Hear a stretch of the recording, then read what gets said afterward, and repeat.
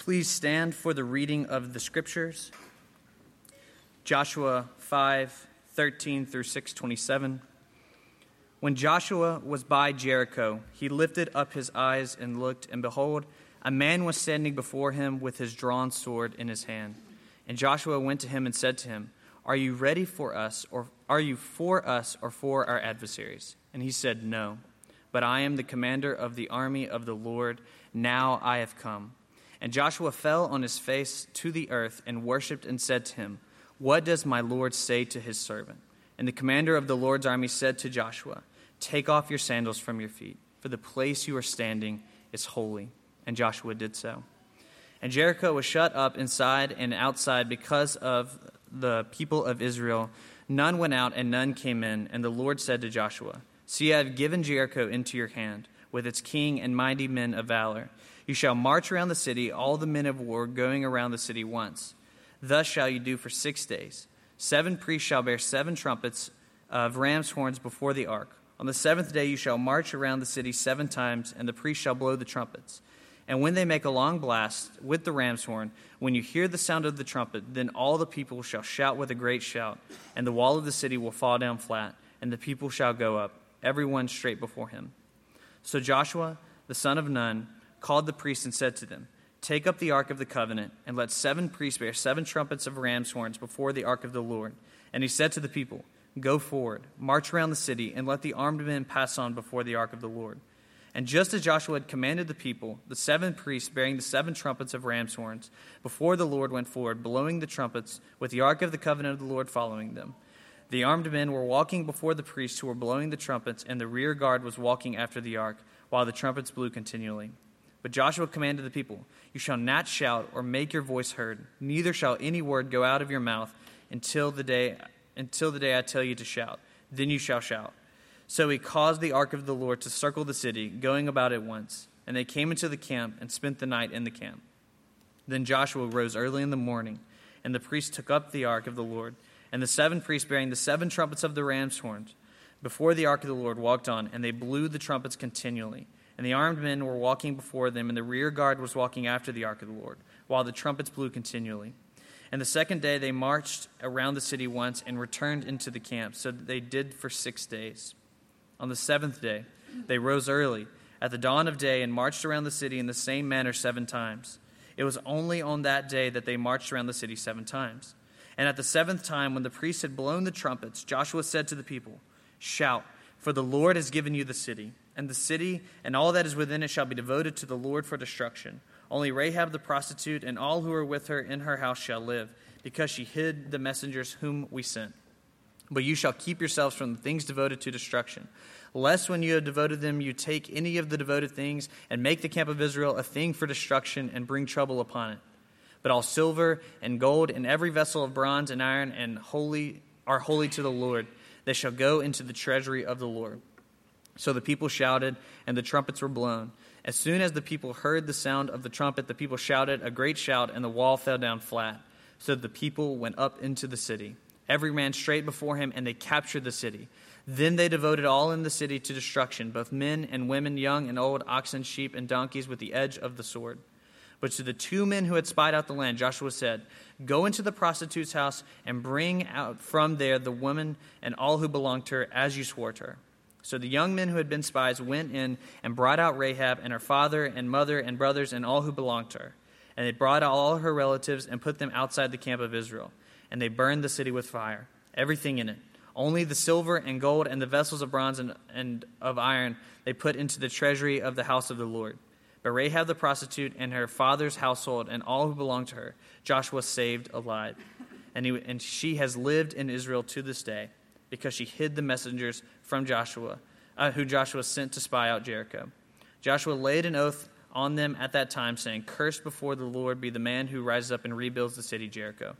At the cost of his firstborn he shall lay its foundation. At the cost of the youngest son shall he set up its gates." So the Lord was with Joshua, and his fame was in all the land. All right, if you have your Bibles, Joshua 5 and 6, that's where we are. You can open up, you can turn it on. That's where we're going to be. Last week, we saw the Israelites pass through the Jordan, step into the promised land, and today we see the walls of Jericho come down. This is obviously a very famous passage.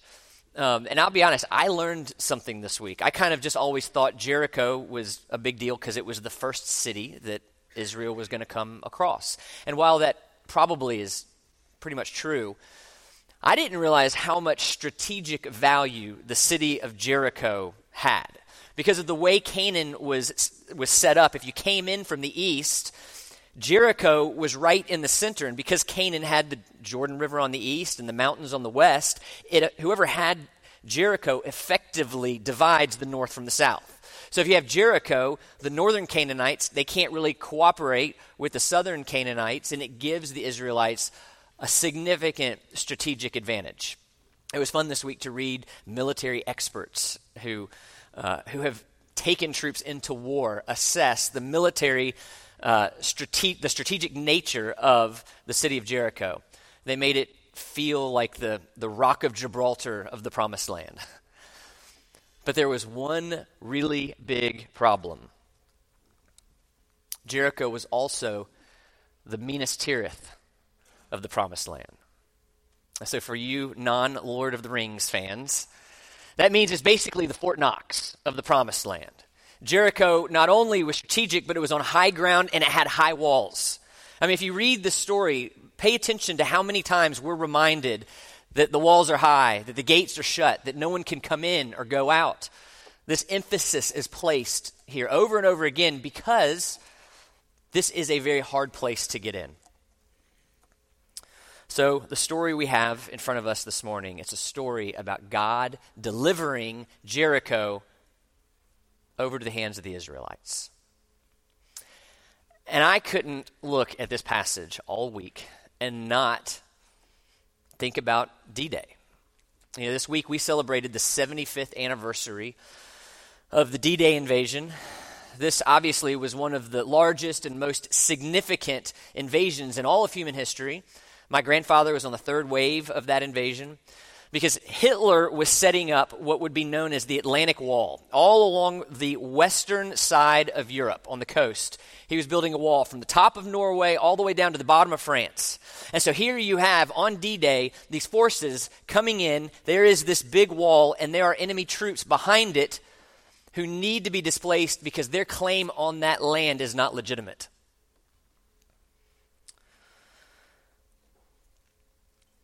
But the main way that we apply the story of the Battle of Jericho, it doesn't have anything to do with physical conquest. It has everything to do with spiritual conquest. The story of the Israelites taking Jericho, it very much foreshadows the spiritual battle that we're in today. It foreshadows our battle with sin, our being a part of people being brought out of a kingdom of darkness into a kingdom of light as we all together march toward our better promised land, the new heavens and the new earth. So God in this passage, we can see that he has some things, if Israel is going to be successful, that they both need to do and that he will give them.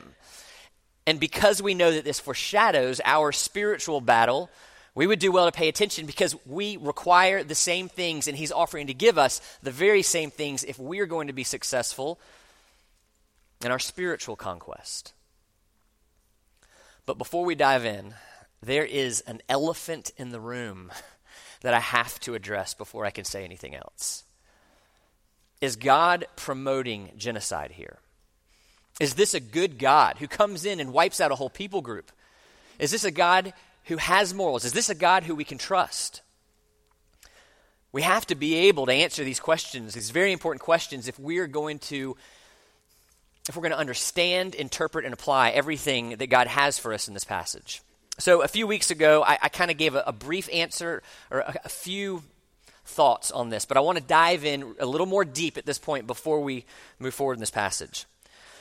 So, first, we have to understand that what is going on here is God's righteous judgment against sin. That's what's going on. Because the Canaanites were truly horrible people, from top to bottom. I mean, we have not only biblical data, but we have archaeological data that shows us that this group of people, they were not only engaged in, but they were They were boasting about practices like incest and bestiality and even child sacrifice.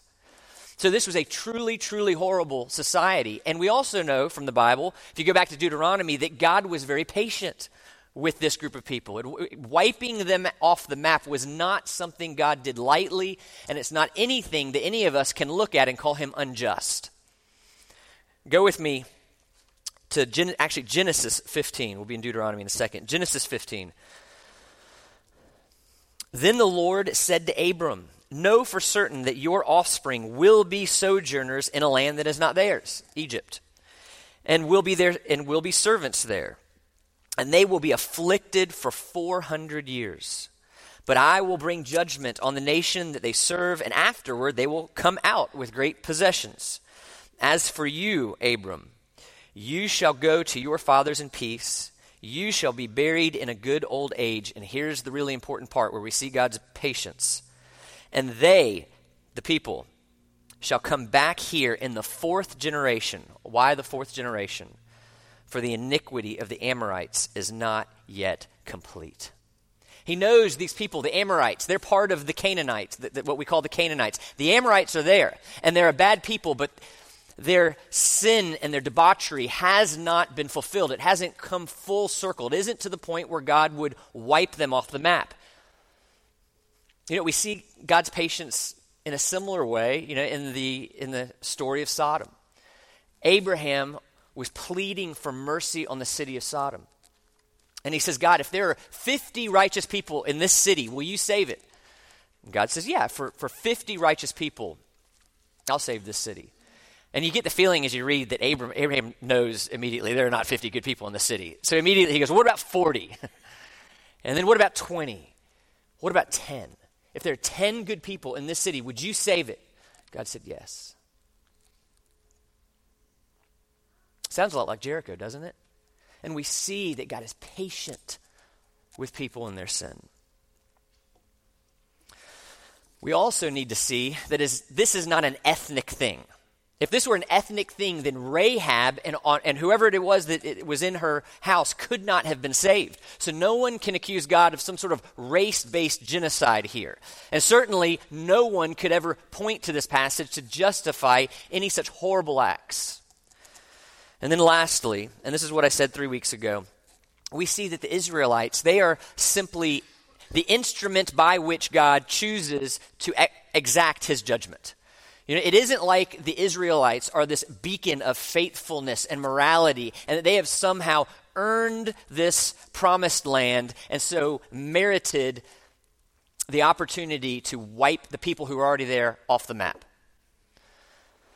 And in Deuteronomy, you can see God's going to great lengths to make sure we know this, to make sure they know this and we know this.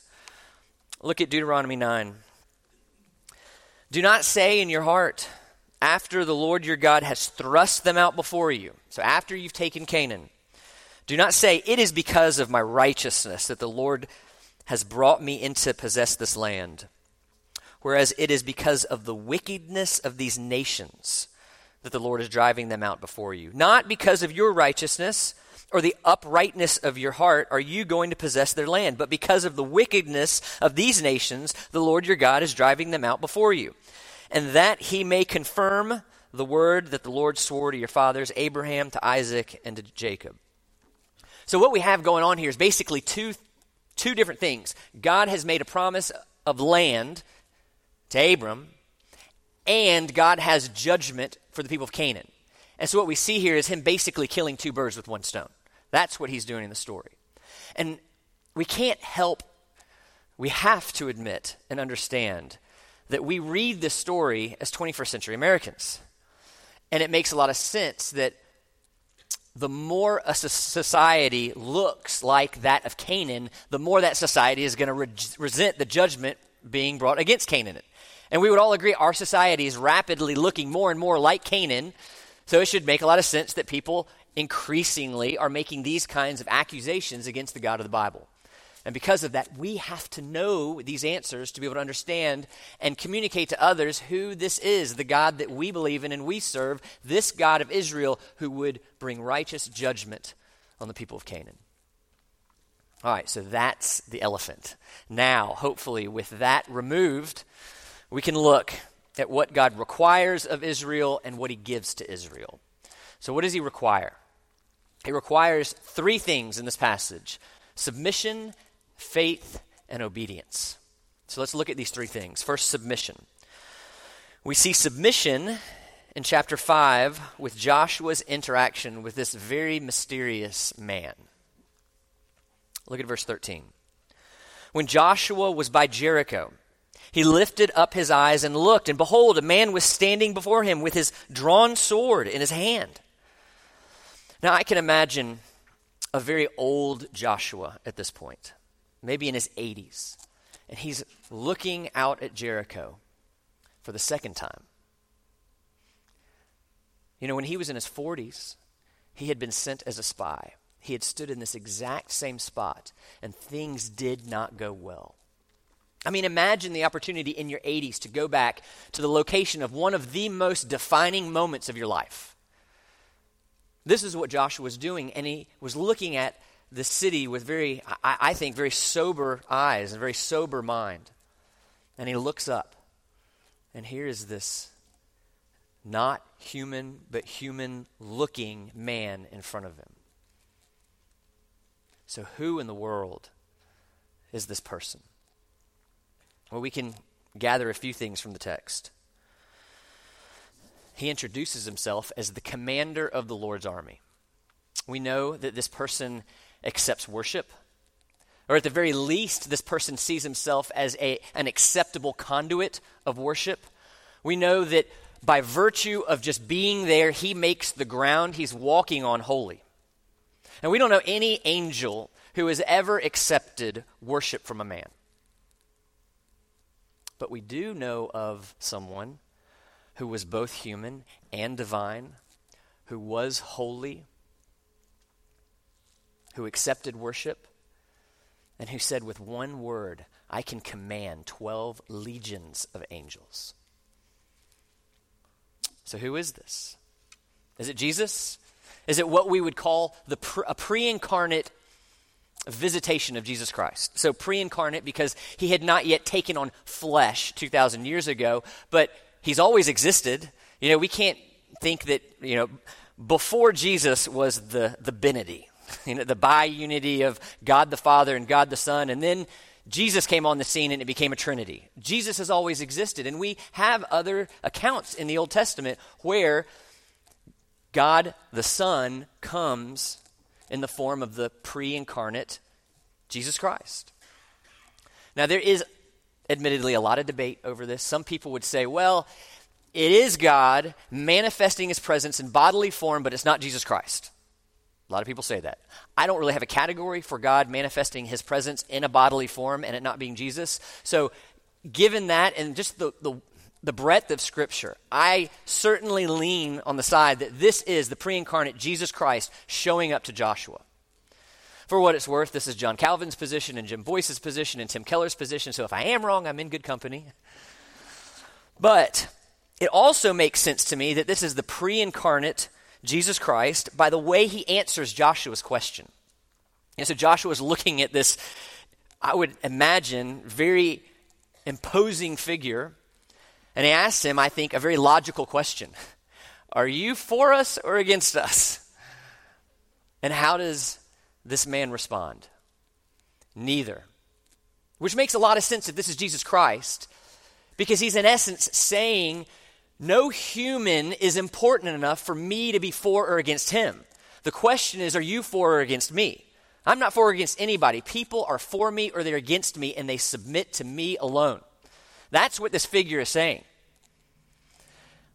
And I think it's reasonable because next week the President of the United States is coming here to announce his candidacy for the next election, to say that God does not have a candidate ever running for President of the United States.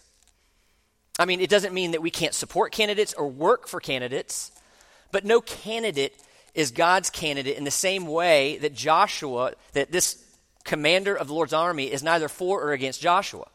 God isn't up in heaven just hoping that that if we'll just elect this person, then he can do his will in the United States of America and abroad. So we can't ever allow somebody to say, this is God's candidate for that role. But what we can and should say is that every president of the United States of America, whoever they are, if he or she submits to the rule and reign of Jesus Christ in his or her life, to that degree, they will be wise, they will lead us well, and we will all benefit.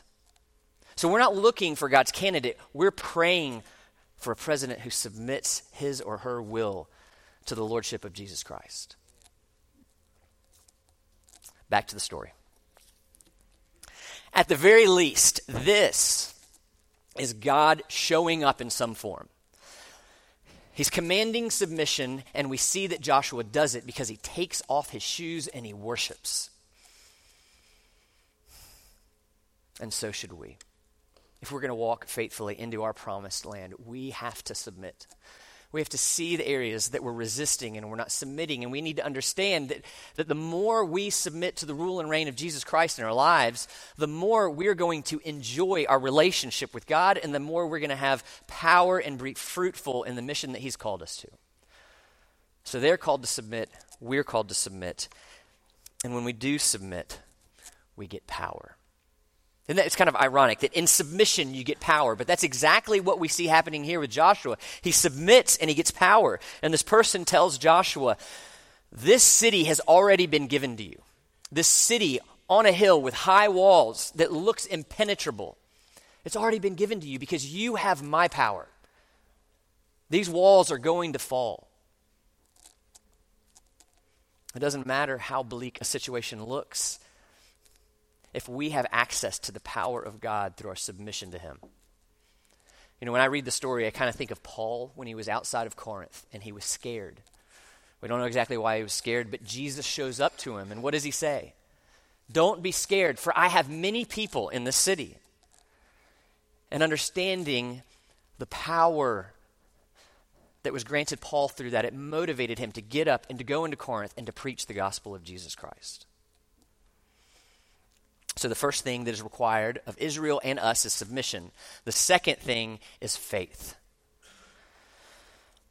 God gives Joshua a plan.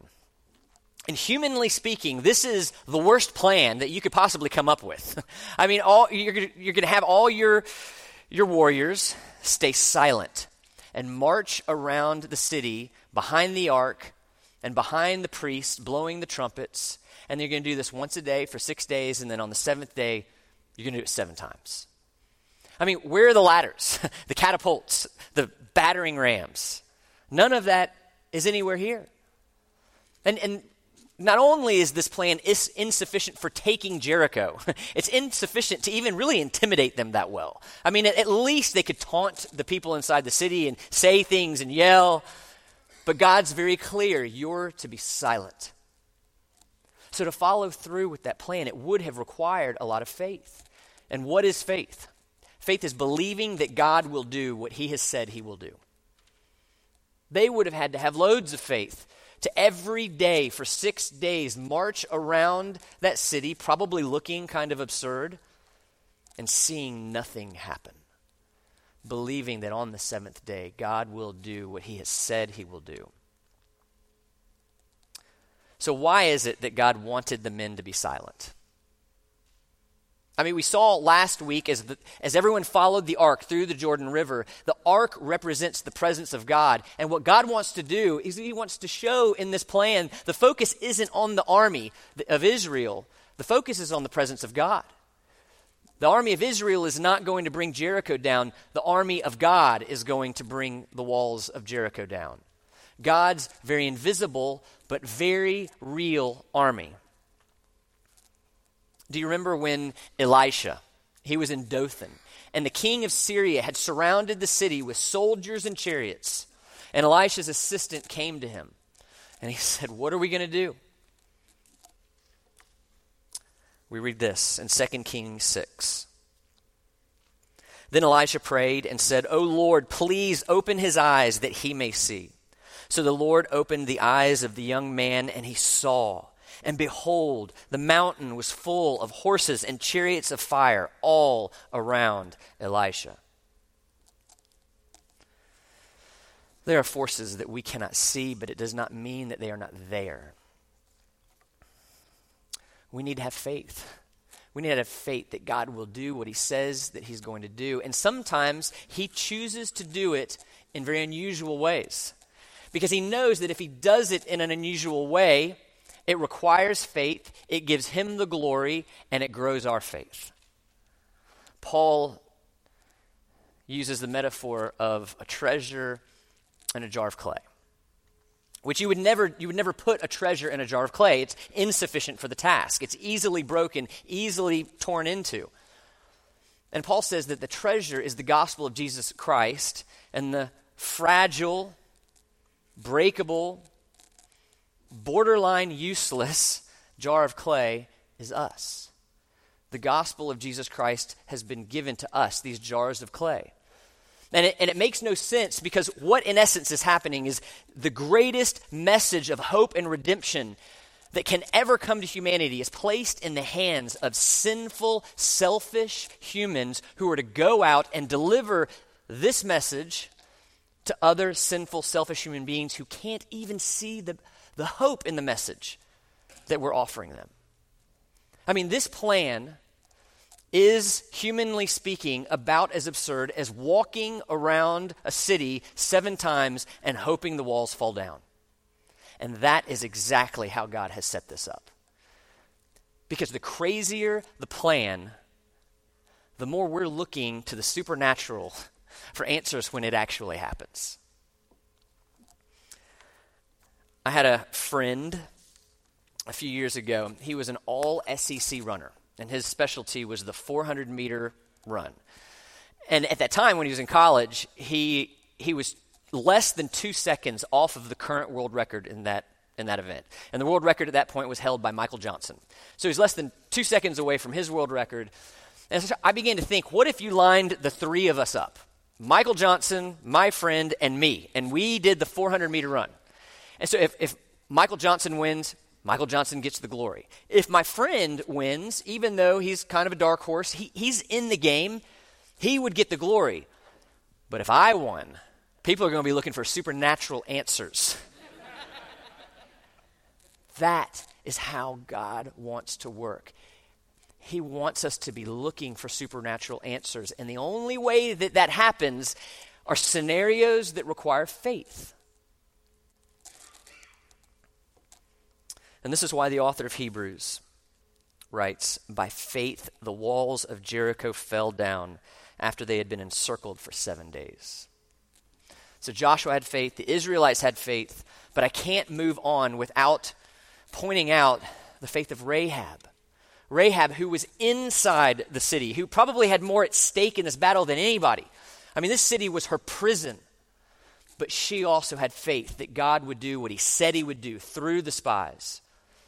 And for that reason, she too has been preserved in the hall of faith in Hebrews 11. So submission, faith, and then finally, God requires obedience. Picking up at 6:16, we see that the people have marched around the castle, or the city, for 6 days, 7 times on the 7th day. The trumpets are blown, the people yell, the walls come down, and then a grand total of 1.5 verses are devoted to what follows. 1.5 verses. I mean, that's really not that much. If you were to put a Hollywood movie together on this passage this morning, it would be like dedicating less than 2 minutes to the actual battle. That doesn't make a lot of sense, and this seems to be the culminating moment that only a verse and a half. I mean, more time is spent making sure the people don't steal things in this passage than actually telling us about the battle. Why would this be? Obedience is important to God. He cares about it. We see all over this passage, God saying, stay silent, march, don't take anything, destroy everything, save Rahab and everybody in her house. Over and over in this passage, we see that obedience is very important to God. That's why more time is spent on it than the actual battle. Martin Luther, he had this image of a horse, and he said if you have a horse and on one side of the horse is legalism, that's looking at obedience to satisfy our own self-righteousness. And on the other side of the horse, you have licentiousness, a total disregard for obedience at all. He says the Christian life is basically a drunk man on one side of that horse, trying to get up and falling down on the other side, and then trying to get back up and falling down on the original side. So we have a tenuous relationship at best with obedience. But we have to see that it's important to God. And I believe that this is one of the main things, one of the main misunderstandings that keep people away from Christianity. Because people look at Christianity and they look at it as basically a bunch of boxes to be checked. And we could minimize these boxes, we could maximize these boxes. So if you minimize the boxes, you create as low of a bar as you can possibly attain. So you say, well, I need to make sure I go to church every now and then. I pray every now and then. I probably need to be baptized. Do more good than bad, and I'll be okay. Well, that certainly is a gross misunderstanding of what the Bible teaches us about our humanity and our distance from God. But then you have other people who look at the Bible and Christianity, and they see millions of boxes that they'll never be able to check. They say, well, I'll never attain that, so why even try? They fall on the licentious side. Not understanding that the Christian hope affirms that none of us can check every box, but it tells us that Jesus did. That Jesus checked every box for us. He's giving us credit for all the work that he does, and this fundamentally changes the role of obedience in the Christian life. It's not a way to get in, it's a way to enjoy. We now obey because we are in a relationship with God, and the more we obey, the more we enjoy him because we are beginning to operate within the design that he created for us to thrive. So obedience is super important, but it's mainly for our good. It isn't simply because God wants to make things hard. It's because he wants us to know him and to enjoy him. That's the Christian hope. So obedience would greatly affect the enjoyment of the Israelites with their God, their success in the mission, and the same is true with us. Those are the three things that God requires of Israel and us. And then briefly, it's really fun to look at what God gave them. God gave them two very specific things. God gave them Rahab, and God gave them Jericho. So we're going to finish by looking at these two things. First, Rahab. Life has not gone as it should for this poor woman. She is trapped in the city in a life that no one would desire. And she has heard of the God of the Israelites. At some point, she began to cry out to the God of the Israelites, and the God of the Israelites sent 2 spies in to get her. It's no coincidence that as the Israelites submit and have faith and obey, that they begin to see and be used in tangible ways by God to bring people out of the kingdom of darkness and bring them into the kingdom of light. I know I said this a few weeks ago, but I'm so excited. I want to say it again. Juddy Valaket, who many of you know, he and his wife Abby are good friends of ours. They're church planters in Italy, sent by this church. This is their home church. And he has planted a church. They have planted a church in one of the hardest parts of the world to reach, one of the least fruitful areas of the world, Western Europe. And in just a few Sundays, they are going to baptize 10 people. I mean, it would be the statistical equivalent of us baptizing 75 people in one service here. It's crazy. It's miraculous. And it's happening because you have a small group of maybe 30 people who are submitting, who have faith, and who are doing the best they can to obey. And so it shouldn't shock us that they're seeing conversions in the same kind of dramatic way as we see God redeeming Rahab in the story. And what I'm about to say, I don't say lightly.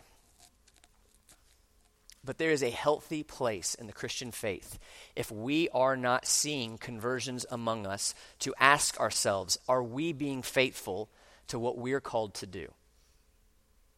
As a pastor, if we're not seeing conversions, I've got to ask myself, am I being faithful to what it is I've been called to do? And, the past few months have been fun. There's been growth in the church. There are probably 200 to 300 new people who have come in here and with some regularity. But of those hundreds of people, I only know of one new believer. Just one. And so I don't say this to guilt or shame anybody, but to call us to prayer and assessment and evaluate. Are we submitting and having faith and obeying in the way that God wants us to?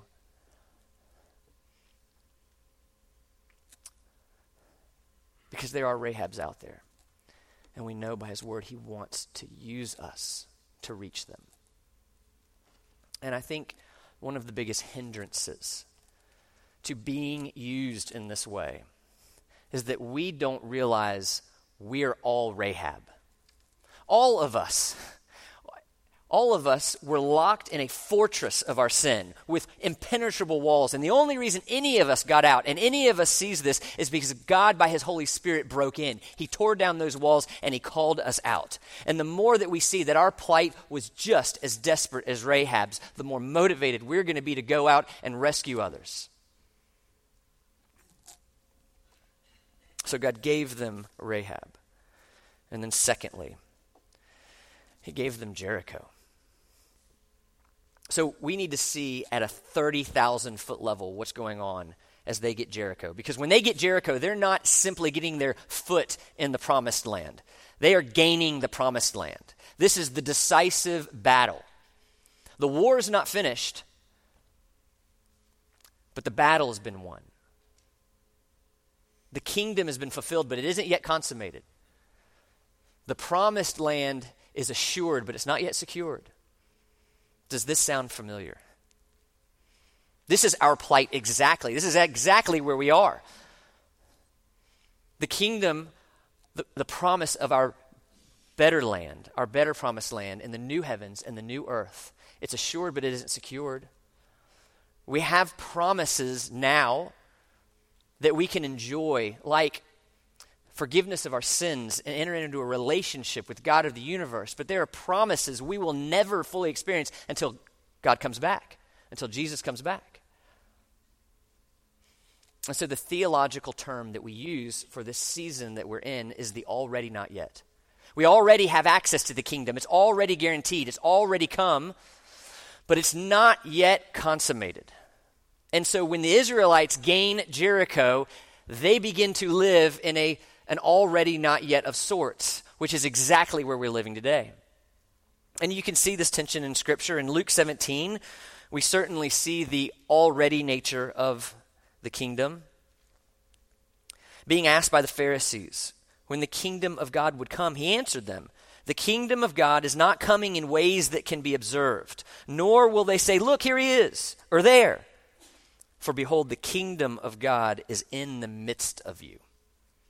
But then we have to balance that with places like Matthew 28, where we're told that Jesus is going to come back in the same way that he left, that there will be a new heavens and a new earth, and everything's going to be purified. We're going to have glorified bodies. There is an already not yet.